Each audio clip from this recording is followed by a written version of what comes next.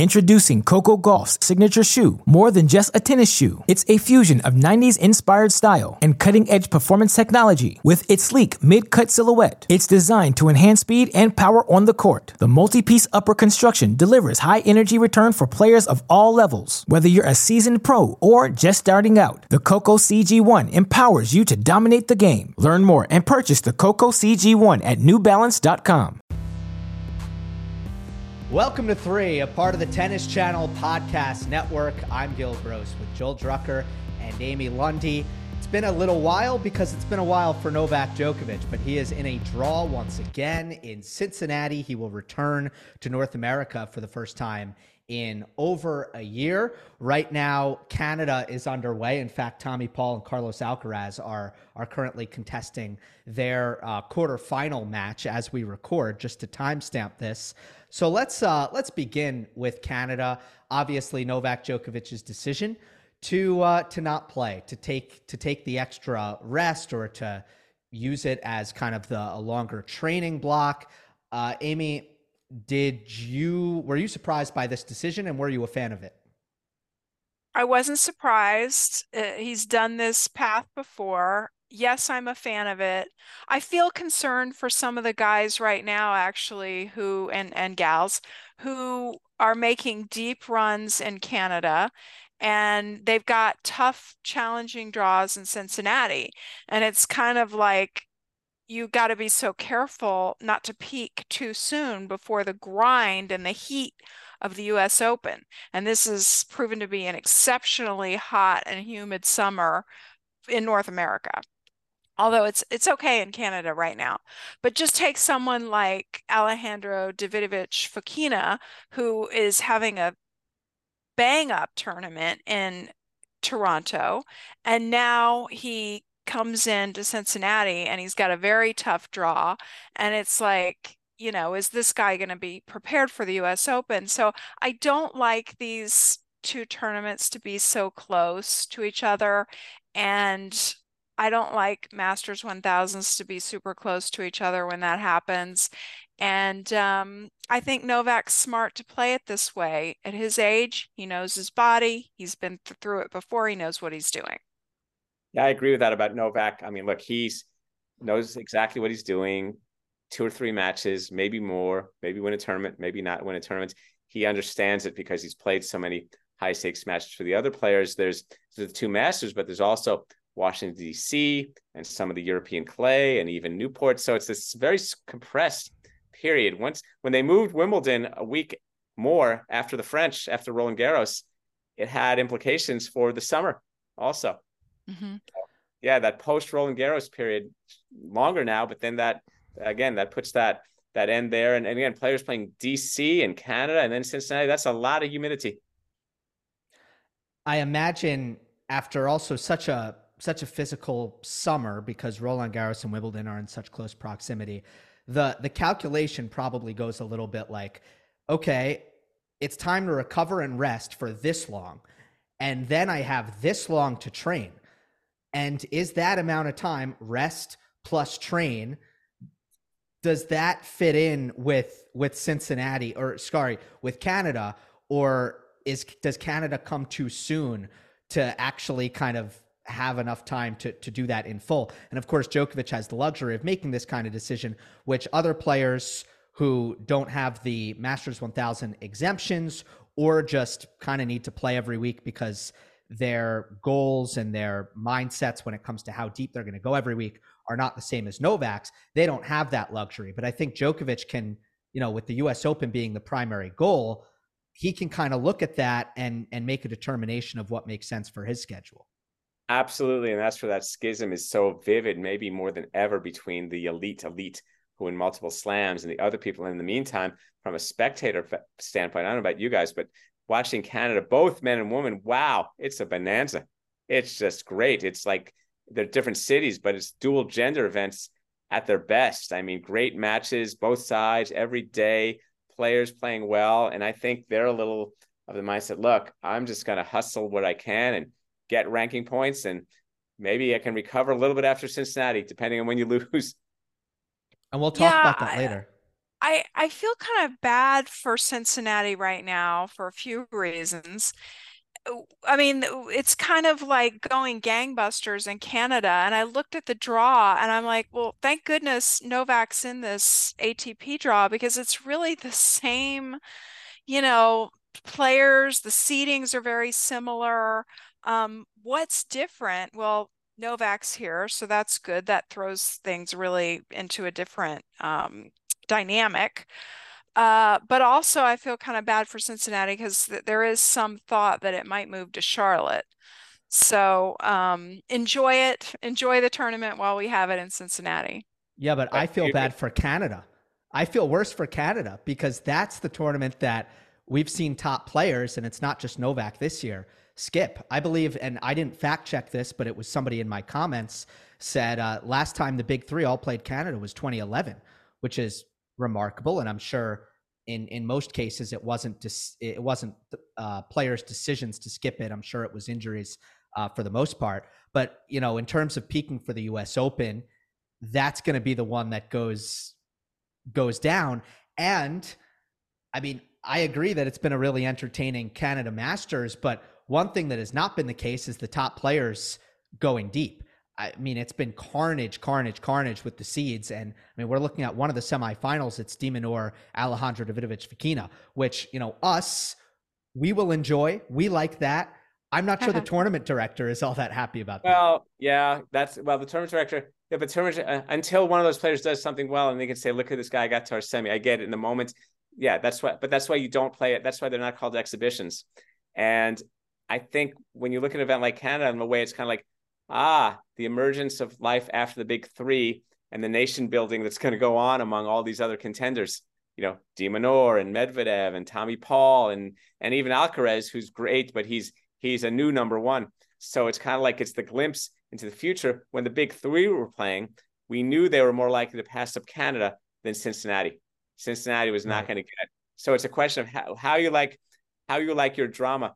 Do you like, you know, established ones who are great? And there have been some very nice, you know, Roger Federer's done very well in Cincinnati. And it's kind of like, I'm trying to think, did he even win Canada? I guess I'm sure he probably did somewhere along. It's like, yeah, I'm not even aware of his Canada thing, but the Cincinnati has long had like a significant pre-US Open spot.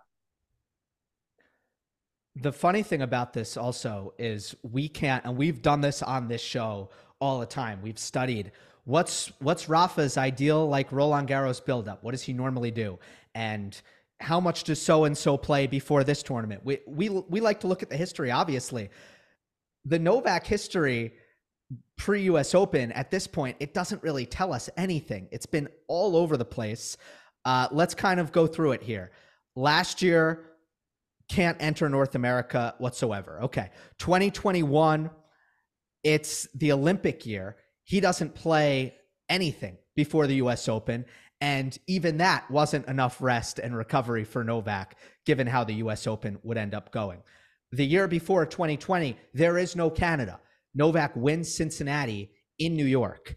2019 is another Canada skipper. You know, so that's the last time we kind of saw Djokovic wins Wimbledon, doesn't play Canada, goes to Cincinnati. It actually didn't work out that well for him. That's the fourth round loss to Stan at the US Open. But I guess you kind of look at it, Joel, and Canada is really no longer a part of Novak's routine. Yeah, I mean, and you know, Cincinnati needs to be because that's close enough. Yeah, he can't, and it would be foolhardy to just play Canada. So he's got to figure out a one and the wear and tear on the body and the accumulation through the year. Again, the homogenization of the surfaces dictates a lot. Scheduling decisions a little bit differently because a player like Novak can see, I can get points in any aisle of the supermarket. It's all right. I can go into the produce. I can go into the cereal. I got the dry goods. It's all good. And it's different than the days of people like people like Pete Sampras saying, you know, that clay, not going to get much grass, North American hard courts, all that stuff.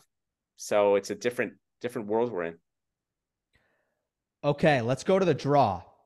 Introducing Coco Golf's signature shoe, more than just a tennis shoe. It's a fusion of 90s inspired style and cutting-edge performance technology. With its sleek mid-cut silhouette, it's designed to enhance speed and power on the court. The multi-piece upper construction delivers high energy return for players of all levels. Whether you're a seasoned pro or just starting out, the Coco CG1 empowers you to dominate the game. Learn more and purchase the Coco CG1 at newbalance.com. And I think it ties into something that Amy was saying.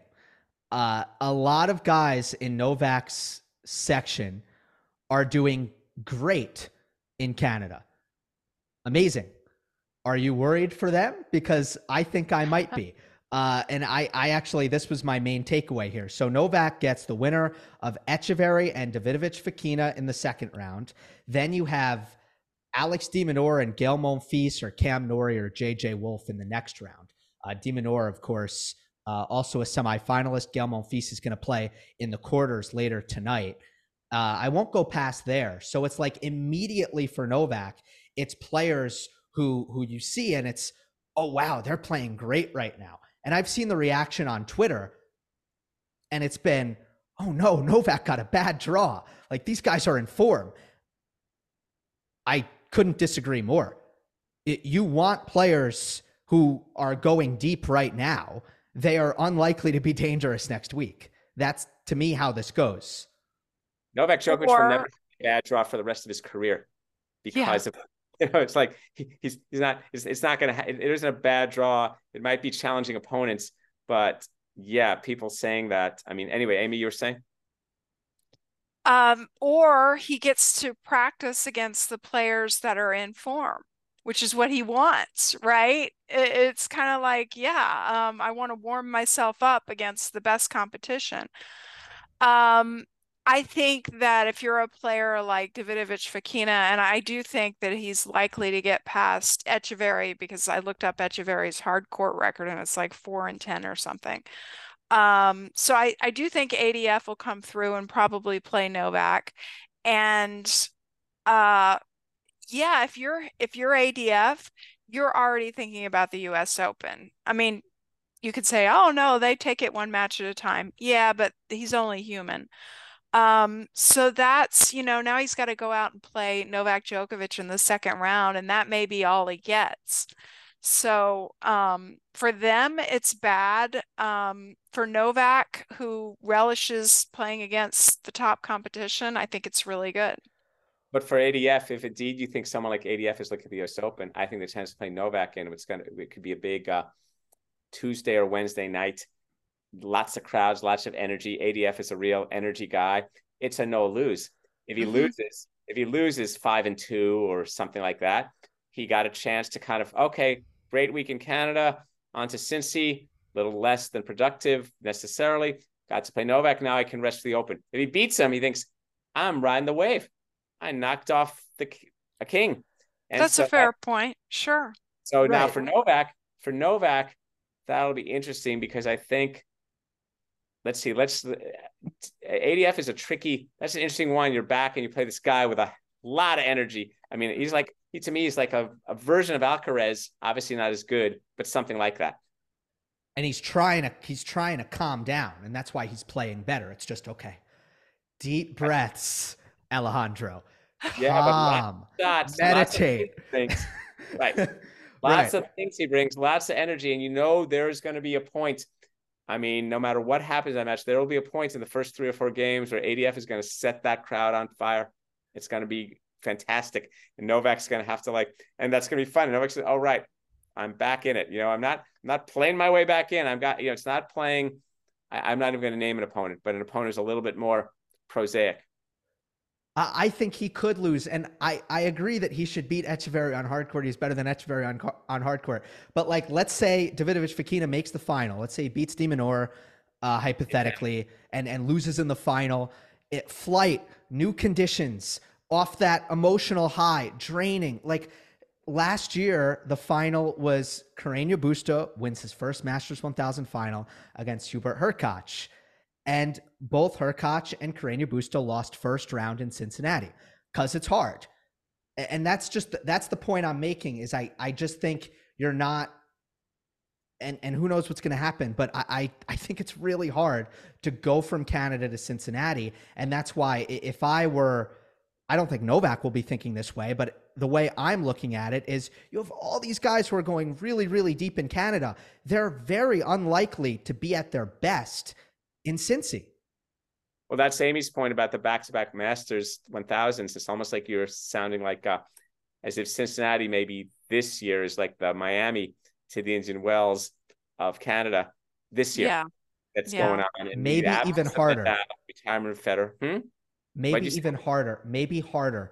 Yes, closer, more compressed, worse weather, not the 96 draw where at least if you fly to Miami, if you get to the finals of Indian Wells, you go to Miami, get a few days. You get a bye if you're a top 32 player, which ADF would be, but he won't be seated here. No, he won't get a bye. He's right in it. He's right in it. Right. And also the weather in August in Canada and Cincinnati is a lot different than Indian Wells and even Miami in March, April, for sure. I disagree with you guys. I think because of the time zones and the I know you agree with me. Now I'm disagreeing with you. I'm the ultimate contrarian. Yeah, you're no, the conditions, I think nothing's harder than Indian Wells and Miami. Well, actually Madrid, Rome, the same type of thing where it's that dry, arid, and then you do all these time zones, and then it's just like you're playing at sea level in the most insane humidity. And even though they're both hard courts, they're different hard courts. All different hard When courts. somebody wins that, like Federer did, Swiatek did, the Sunshine Double, I'm just beyond impressed. So we got to come up with some of the doubles, ranking the doubles. For once upon a time, there's the Roland Garros Wimbledon, even though there's a gap. Then we got the Sunshine Double. So what do we call the Canada Cincy Double? We call that the muggy August double. What do you call that one? I think it's the Summer Slam. Okay. I think it's the Summer Slam, and you can do better than that. No, I mean, you didn't name it, but I didn't name that, but I think that's what it is sometimes referred to. And I know Rafa in 2013 did it. I'm not sure what other examples there are.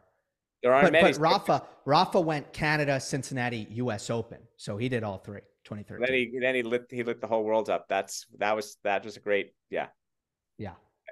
Okay, so it's just interesting to think of these doubles like Madrid, Rome, and this is where the sport's going, because a lot of these dual genders and pack them in, and it'd be interesting to see and where the other events. In the meantime, DC had a significant women's upgrade this year, so and again that creates a lot of weeks of tennis. We've talked about Novak. By the way, Jannik Sinner is Djokovic's top seed. He is also still in Toronto, so I should mention that as well. In his quarter, we've talked a lot about his opponents. How do we think Novak is going to play, Joel? What do we expect off of this? I remember we were so thinking before he came to the clay, he's going to be just fine. Remember we all talked about not me. Not you, that too, not you, Amy and I. That's right. And so I think, but I guess I still think hard court. I think he's going to be just fine, because he, again, has so much respect for his precision and discipline, and how I'm sure he calibrated the rest days from the work days, from the workout days, and arriving and practice and the balls. I think he's going to be fine. And again, it's not the whole clay court season. It's one tournament before the US Open. So it's just kind of, we'll get our index, we'll get our data after 5 sets, right? 2.5 matches, and we'll see, okay, here you are, Novak. And even if he loses, even if he's upset in Cincinnati, it's, the hard courts, very comfortable. I think I'm more intrigued to see how the whole US Open plays for him, given that it's been a while for him it's been 5 years since he won it. So he and Carlos are on opposite ends of the Cincinnati draw, so they could end up playing in a final again. That could be really interesting going into the US Open.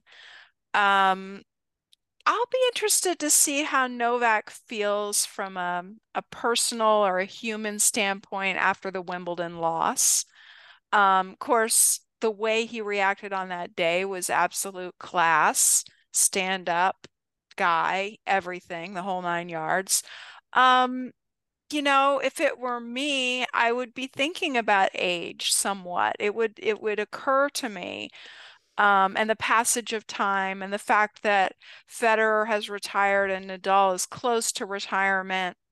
That would be something in the back of my mind. So how he reacts to those very human feelings will be interesting to watch. Yeah, and I think you're right. He was very classy at Wimbledon, and Wimbledon is so kind of velvety, and now he's in North America. Hasn't been in North America in a couple of years, and how that goes for him too. And on to the U.S. Open, and yeah, where he hasn't played since he lost that final in 2021. I think he's going to be great. This ain't no Monte Carlo, in my opinion. It's, there's not a lot of time before the U.S. Open. It's not windy and slow, so I don't think it's so much about fitness like it is with Monte Carlo, where I think Novak has just kind of lacked last couple of years. And I just think it's going to be easier to play good tennis in Cincinnati, where it's not going to be windy and it's quicker courts, and it's a hard court. I just think it's a lot easier for him. And I think he knows the whole locker room is kind of watching for exactly what you said, Amy. Like, ooh, how's he gonna look after actually losing a Wimbledon final, which we haven't seen in so long? And I just think it's kind of statement time. It's time to send a message. I think he's going to be completely locked in and wanting really badly to win Cincinnati to just send the, I'm not going anywhere. Like, I think he really does want to send that kind of message before the U.S. Open. Agreed. I think so too. That'd be great to see him play Alcaraz in the final, and does he avenge the Wimbledon, or does Alcaraz beat him again? Either way, it's kind of a plot point on the way to New York. Whereas we recall, Alcaraz is the defending champ. Yeah, I mean, that dynamic between Novak and Carlitos is hopefully gonna define the next couple years. I mean, how do you think he's going to react emotionally, or has reacted emotionally to that, Amy? Because my sense was that just because, it's only one match and it's a really close match that he very nearly won and had, obviously chances to go up 2-0 and all that. I don't think it's discouraging at all. I think it's kind of exciting. I think it should excite him. The idea of just getting that loss back. Yeah. I think it helps that he really likes this surface and feels comfortable on it. And also that Alcaraz has been showing a little bit of vulnerability in this Canada tournament. As we're watching, he dropped a set to Tommy Paul. He dropped a set to Hurkacz. So I think Novak will smell blood there and say, okay, let's get this on. But really, I don't know. And that's why I follow sports, and that's why I write about sports and cover sports, because I just don't know what's going to happen next. So we'll see how Novak responds. Well, yeah, sports, I always say, is one of the few things in life where surprise isn't bad for you. In most parts of life, surprises are not good, or whoa, why'd that happen? But in sports, it's like, oh, that's okay. And remember, Novak, he did beat him in Roland Garros. So he's like, okay, we split at 2 majors this year, and you played arguably the match of your life to beat me 6-4 in the 5th in the Wimbledon final that I've already won 7 times. Thank you very much. So it's okay. And Alcaraz is a likable, youthful adversary, because he's so humble and joyous. So it's like, wow, look at this kid. He's even clapping for my shots. So there's something very, it doesn't have some of the generational animus of, let's say, Connors McEnroe. It's like, what are you doing? You're trying to take my place? It's like, oh, wow, you beat me. Wow, well done, young man. I mean, Alcaraz has set such a generosity to him. Yeah, I think it could, and I've said this, I don't know if I said this when we recorded right after the final, but I actually think this could end up extending his career, as if he, let's say, won the calendar slam. And I actually had Steve Flink on my show, and he agreed with this. Wait, I think about Novak. You're talking about Novak. I think if Novak won the calendar slam, it would have been such an incredible peak, a summit, like literally just everything he's worked for his entire life up into one moment, bang, boom. It's almost like, okay, I did it. Like, I don't know how much there is to play for after that. Nothing left. Yeah. Oh, see, okay, now I'm gonna disagree. I get that as a summit. Good. Keep winning. I'm great. I don't think it would have stopped him. This, though, I agree, having lost the Wimbledon final, yet more motivation. But I don't think the idea of Novak winning the calendar slam makes him wave. You know, athletes don't want to retire from their jobs the way a lot of other people do. I agree with that. I think it depends on the person, though. But Joel, you've seen a lot of players reach incredible heights or their lifetime goals, and that's affected them moving forward in, you know, from a result standpoint in a negative way, right? Like motivation stuff. Well, you mean to win one slam? I think the multi-slam people, they're usually physicaled out.